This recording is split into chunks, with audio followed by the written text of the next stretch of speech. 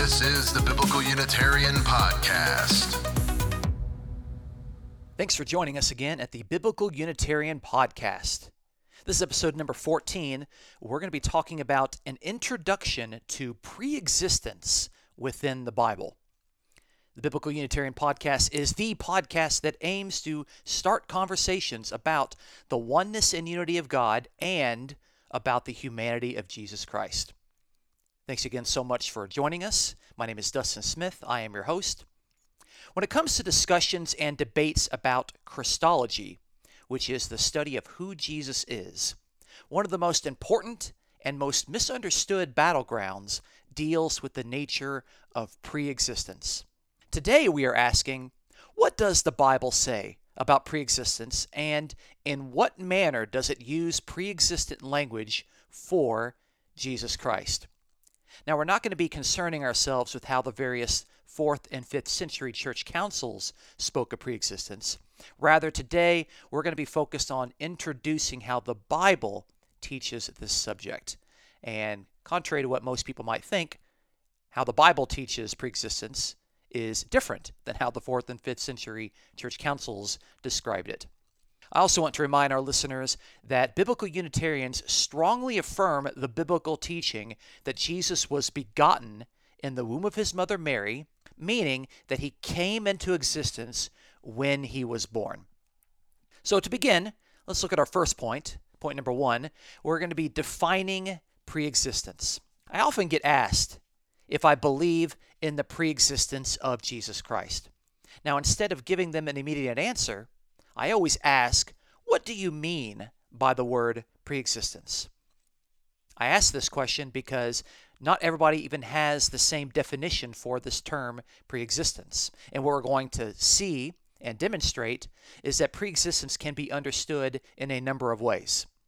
In David Cape's article on preexistence in the Dictionary of the Later New Testament and its Developments, he helpfully notes that, quote, the preexistent state may be described as ideal, meaning existence in the mind or plan of God, or actual, meaning existence alongside and distinct from God, end quote. There, David Cape says on page 956 that preexistence needs to be defined in two different ways. Either it's ideal, meaning existence in God's mind and plan, or its actual preexistence alongside God. So this is why I asked that question to my debate partners. What do you mean by the word preexistence? Because are we talking about preexistence within God's purposes and mind and plan, or literal preexistence physically and tangibly alongside God in heaven? We can also see from Robert Hamilton Kelly's work on his book, Preexistence, Wisdom, and the Son of Man, where he actually frames the debate in two similar fashions, quote, either in the mind of God or in heaven, end quote. And that's on page 21 of Hamilton Kelly's book. So what we're seeing there is that scholars are telling us that preexistence could be either in God's mind, plan, and purposes, or it could be literally preexistent alongside God in heaven. We can actually demonstrate this from a Jewish work called Genesis Rabbah that was written after the New Testament. This is what Genesis Rabbah chapter 1 and verse 4 says. Now this document is a description and an explanation of the book of Genesis. And so this is what this quote says. 6 things preceded the creation of the world. Some of them were actually created, while the creation of others was already contemplated. The Torah and the throne of glory were created. The Torah, for it was written, the Lord made me in the beginning of his way prior to his works of old, in Proverbs 8:22. The throne of glory, as it is written, thy throne is established of old, in Psalm 93 and verse 2. The creation of the patriarchs was contemplated, for it is written, I saw your fathers as the first ripe in the fig tree at her first season, in Hosea 9 and verse 10. The creation of Israel was contemplated, as it is written, remember thy congregation, which you have purchased from old, in Psalm 74 and verse 2. The creation of the temple was contemplated, for it is written, your throne of glory on high from the beginning, the place of our sanctuary, in Jeremiah 17 and verse 12. The name of the Messiah was contemplated, for it is written, his name exists prior to the Son, in Psalm 72 and verse 17, end quote. And that's a massive quote from this Jewish document called Genesis Rabbah, chapter 1 and verse 4, where it distinguishes preexistence in the two ways that we saw that modern scholars are distinguishing it. Genesis Rabbah says some of these things were actually created while others were contemplated. And we're seeing that there were human beings. We saw that the patriarchs, we saw that the entire nation of Israel, and the name of the Messiah were all contemplated, meaning they were thought out within God's foreknowledge and plans and purposes. And this Jewish document chose to regard the name of the Messiah as on the contemplated side of preexistence rather than something that was actually created. So when we are thinking and describing preexistence within the Bible, we need to ask this same question. Namely, are we talking about preexistence within God's mind, plan, and purposes, or are we talking about literal preexistence actually alongside God in heaven? Now let's move to the Bible and let's look at our second point, which is how God's plans and purposes are described. Look at this excellent passage here in 2 Kings chapter 19 and verse 25, where God says, "Have you not heard? Long ago I did it. From ancient times I planned it. Now I have brought it to pass." What an interesting passage here with the parallelism where God says that long ago he actually did it, and from ancient times he planned it. Notice how doing things and planning things can be said by God in parallelism as meaning the same thing. God can actually plan things and it can be spoken of as having already come to pass. And then the verse goes on and says that now in history, after the ancient times, God has brought it to pass. So they were seeing that God has plans and purposes, and those plans and purposes can be spoken of as things that God has already done. And this is not a typical way that we speak today in the 21st century, but it is important for us to understand that this is language that the Bible uses. We can also see a similar sort of language in Revelation chapter 4 and verse 11, which says, "Worthy are you, our Lord and our God, to receive glory and honor and power, for you created all things, and because of your will they were created." That's very interesting there. God created all things because of his will, meaning his desire, his wish. Notice that they were, and then they were created. As in, God's plans and purposes and his will can actually state that things already were, and then they were created. So it's just very interesting that we're seeing that things can be spoken of as kind of already there within God's plans and his will and his purposes prior to them being created. This seems to be very clearly preexistence within God's mind. Another passage we can look at is the preexistence of the prophet Jeremiah. Jeremiah chapter 1 and verse 5 has God speaking and saying, "Before I formed you in the womb, I knew you. And before you were born, I consecrated you. I have appointed you a prophet to the nations." That's Jeremiah chapter 1 and verse 5, to where prior to Jeremiah even being born, God knew him, consecrated him, meaning that God set him apart and appointed him as a prophet to the nations. So God already had Jeremiah in his plans and purposes, and God decided before Jeremiah was even born that he had these plans to set him apart, to consecrate him as the spokesman to the nations. And we can also see that Christians were within God's foreknowledge. Look at 1 Peter chapter 1 and the first two verses, where Peter just very casually starts off and says, "Peter, an apostle of Jesus Christ, to those who reside as aliens scattered throughout Pontus, Galatia, Cappadocia, Asia, and Bithynia, who are chosen according to the foreknowledge of God the Father." All of these Christians who resided in this area, this massive area, were elect with God and chosen with God according to his foreknowledge, according to his predetermined plan. So even Christians pre-existed within God's mind and purposes. And of course, that passage in 1 Peter goes on to say that they were foreordained and foreknown in order to be sprinkled with Jesus' blood and to obey Jesus Christ. Very interesting there that we're seeing within the Bible, both in the Old and New Testament, that preexistence can be described of God's plans and of human beings, actually, within God's mind and purposes. Third point we're going to look at is that the Bible repeatedly states that Jesus Christ himself was in the plans and purposes of God. 3 passages here that are extremely important that all of my listeners need to commit to memory or underline and highlight heavily within their Bibles. First one is in Acts chapter 2, verses 22 through 23, where Peter, preaching a sermon on the day of Pentecost, says, quote, "Men of Israel, listen to these words. Jesus the Nazarene, a man attested to you by God with miracles and wonders and signs which God performed through him in your midst. Just as you yourselves know, he was delivered over by the predetermined plan and foreknowledge of God." End quote. That's very clear. Jesus, who, by the way, is a human being through whom God did miracles, was delivered over to the Jews by God's predetermined plan and foreknowledge. Very clear that Jesus was in God's predetermined plan and foreknowledge. Very clearly stated there within a sermon in the book of Acts. You can also see back in 1 Peter chapter 1, now in verse 20, where it talks about Christ.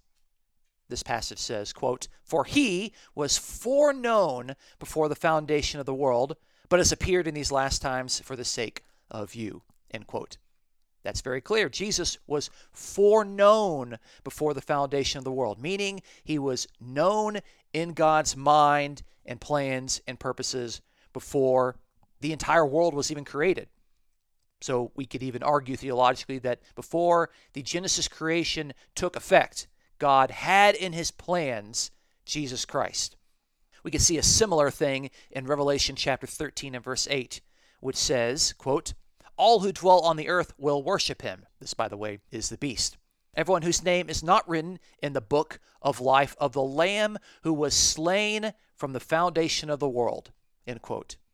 Notice there we have the Lamb who has been slain. Literally, he has been slaughtered from the foundation of the world. Now, was Jesus literally slaughtered and killed prior to the foundation of the world? Certainly not. That doesn't make any sense. But it makes sense that prior to the foundation of the world, that the Lamb was in God's mind and plans and purposes, namely that the Lamb would be slaughtered, killed, slain, and sacrificed. So we're seeing there 3 places, Acts 2, 22 through 23, 1 Peter 1:20, and Revelation 13:8, where very clearly the New Testament speaks of Jesus Christ being within God's predetermined plan and foreknowledge. Notice again, when the New Testament wants to describe Jesus Christ, it picks the option of preexistence, that is, within God's mind, plans, and purposes, rather than literally and tangibly preexisting alongside God up there in heaven. Let's move along to our 4th point, which is a little bit more complicated, but it's something that I think that educated Christians need to wrestle with within the Bible, which is the subject of preexistent wisdom. Preexistent wisdom.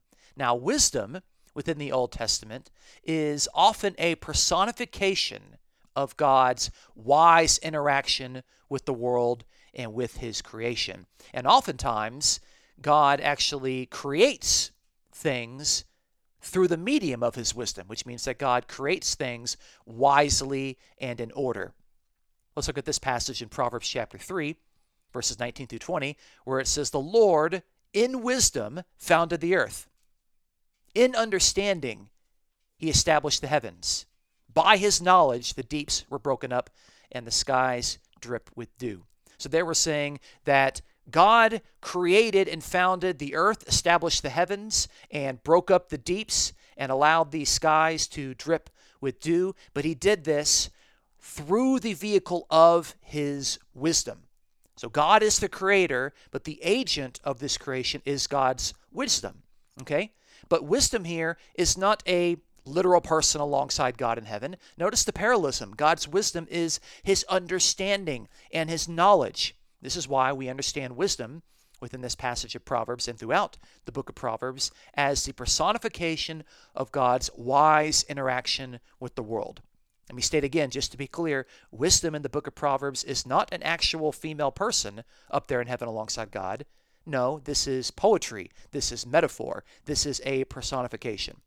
We can see a similar thing in another poetic book, the book of Psalms. Look in Psalm 104 in verse 22, where the psalmist praises God and says, "O Lord, how many are your works?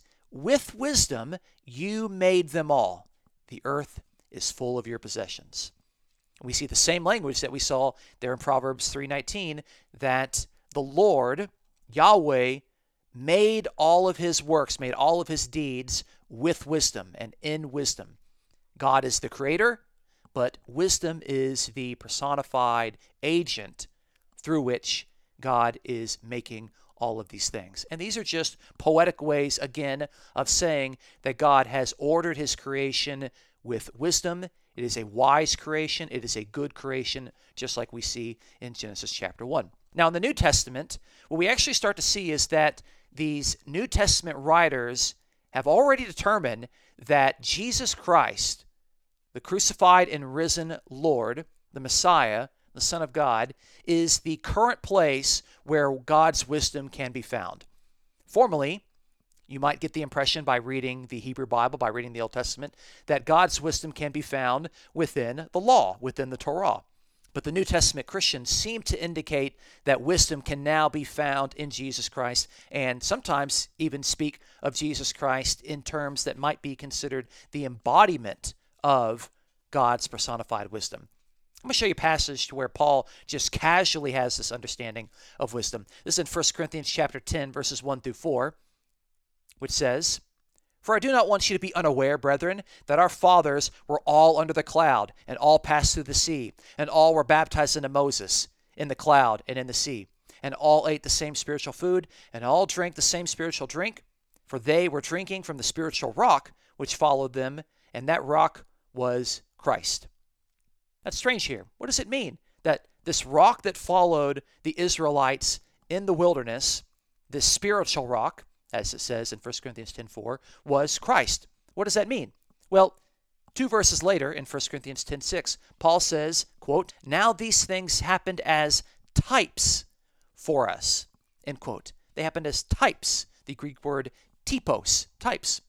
Okay, the rock that followed them was Christ as a type. But what is interesting and what most interpreters fail to grasp is that prior to the writing of 1 Corinthians, we have in our possession 3 documents written by Jews to where they said that the rock that followed the Israelites in the wilderness was, guess what? Lady Wisdom. This personified, wise interaction with the world. God is wisely interacting with the Israelites in the wilderness with his wisdom. And the rock that followed the Israelites was God's wisdom. We can see that in the book of Sirach, in the writings of Philo, and in the work called Wisdom of Solomon. All 3 of these predate 1 Corinthians. And so what we're seeing here is that Paul is writing in debate with these Jewish writers to where they were formerly saying that the rock that followed the Israelites was wisdom. Paul is saying, yes, but that wisdom is now found and embodied in Jesus Christ, and thereby he can say in 1 Corinthians 10:4, almost casually, that the rock was Christ. But again, he says that this was a spiritual rock in chapter 10 and verse 4, and these things were types for us in 1 Corinthians 10 and verse 6. Paul here seems to have what scholars call a wisdom Christology, which says that Christ is now the embodiment and the focal point of God's wise interaction with the world. And for the careful reader, you can actually observe that wisdom Christology was held and taught within the Gospel of Matthew, the Gospel of John. Of course, we've seen in 1 Corinthians, but there are 2 other passages in 1 Corinthians where this can be noticed. It's also heavily noted in the book of Colossians and in the first chapter of Hebrews. So between Matthew, John, 1 Corinthians, Colossians, and Hebrews, those are major power players within the New Testament. And thereby, wisdom Christology is something that Christians need to really think about and consider, because this is something that Christians were talking about and describing almost in a casual sense, as if they expected the readers to understand what they were talking about. And lastly, we need to talk about the preexistent word. The preexistent word obviously begins within the first 3 verses of the Old Testament, the first 3 verses of the Hebrew Bible in Genesis, which says, "In the beginning God created the heavens and the earth. The earth was formless and void, and darkness was over the surface of the deep. And the Spirit of God was moving over the surface of the waters. Then God said, 'Let there be light,' and there was light." That's Genesis 1, verses 1 through 3, where God speaks creation into existence with his creative and powerful word. And you can continue to read throughout Genesis chapter 1, where this refrain repeats, "And God said, and God said, and God said," over and over and over. God powerfully and creatively speaks creation into existence through the agency of his word. We can see this also in the book of Psalms, Psalm 33 and verse 6, which says, "By the word of the Lord the heavens were made, and by the breath of his mouth all their host." Again there, the word of the Lord is the agent through which the Lord, God, is creating the heavens and their host. And to not be confused, the parallelism of Psalm 33:6 has the word of the Lord set alongside with the breath of his mouth. We can see some highly poetic language in Isaiah chapter 55 and verse 11 regarding the word, where God speaks and says, "So will my word be, which goes forth from my mouth. It will not return to me empty, without accomplishing what I desire, and without succeeding in the manner for which I sent it." That again is Isaiah 55 and verse 11, where God speaks of his word almost as a separate thing from himself, but it comes forth from his mouth. It's not going to return without accomplishing what he desires, and it's going to do what God sent it to do. So God, even after creation, sends out his word to accomplish his desire, his will, his purpose. And this word is something that is closely aligned with God's mouth. And we're seeing there that within Psalm 33 and Isaiah 55, that this word is a personification of God's powerful and creative speech. And with that understanding, we can start to understand what in the world is going on in John chapter 1. Yes, the famous battleground of John chapter 1. And so we can see there in verse 1, "In the beginning was the Word." Well, that's clear because we saw in Genesis 1, in the beginning, God created the heavens and the earth with his powerful and creative speech. So there's drawing on and deliberately drawing the readers to Genesis chapter 1 with John chapter 1. John chapter 1 and verse 2 says, "He was in the beginning with God," and that he word is just a way of describing the personification of God's word, because in Greek, the Greek word for word is logos, and that is a masculine word, and thereby if you're going to personify God's word, which is masculine, you would personify it as a male. So that's what John is doing in John chapter 1 and verse 2. He was in the beginning with God. It's not a pre-existent person. It's not a pre-existent Jesus. It's God's word that is being personified. And then in verse 3, "All things came into being through him," is exactly what we read in Psalm 33 and verse 6, where God created the heavens and their host with his word. That's not saying anything different than what we've already established within the Old Testament. And it's actually not anything different than what we saw in Proverbs 3:19, where God created the heavens and the earth with his wisdom and his understanding and with his knowledge. Notice that the word and wisdom and understanding and knowledge are not separate persons literally pre-existing alongside God up there in heaven. Rather, they are personifications either of God's wise interaction with the world, which is what Lady Wisdom is, or personification of God's creative and powerful speech, which is what the Word is. And so in John chapter 1, verses 1 through 18, the Word there is personified as a male, and ultimately in John chapter 1 and verse 14, that personified, creative, and powerful utterance of God gets embodied in the human Jesus. And the rest of John's gospel, Jesus goes around saying and speaking the very words of God as God's spokesman. So in conclusion, we have observed that, number one, when discussing preexistence, it is important to respect and note the difference between preexistence in God's mind, plan, and purposes and literal preexistence alongside God in heaven. Number two, the Bible speaks often of plans and purposes, both in the Old Testament and the New Testament, as preexisting in God's mind.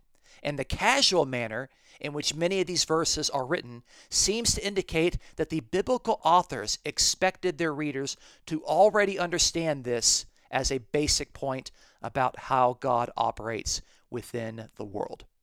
Point number three, the New Testament repeatedly teaches that Jesus Christ preexisted within God's plans and purposes. Point number four, the New Testament draws upon the concept of wisdom, which is the personification of God's wise interaction with his creation, and often describes Jesus Christ as the current embodiment in hopes of pointing seekers of wisdom towards him. And lastly, point number five, we observe that in close parallelism with God's personified wisdom, God's creative and powerful word, which was also highly active in God's creation, is now embodied in the human Jesus, according to John chapter 1. If you've enjoyed the Biblical Unitarian Podcast and you would like to support the work that it is doing, be sure to check out this episode's description for a PayPal link. Thank you so much again for listening to us at the Biblical Unitarian Podcast. My name is Dustin Smith, and until next time, take care.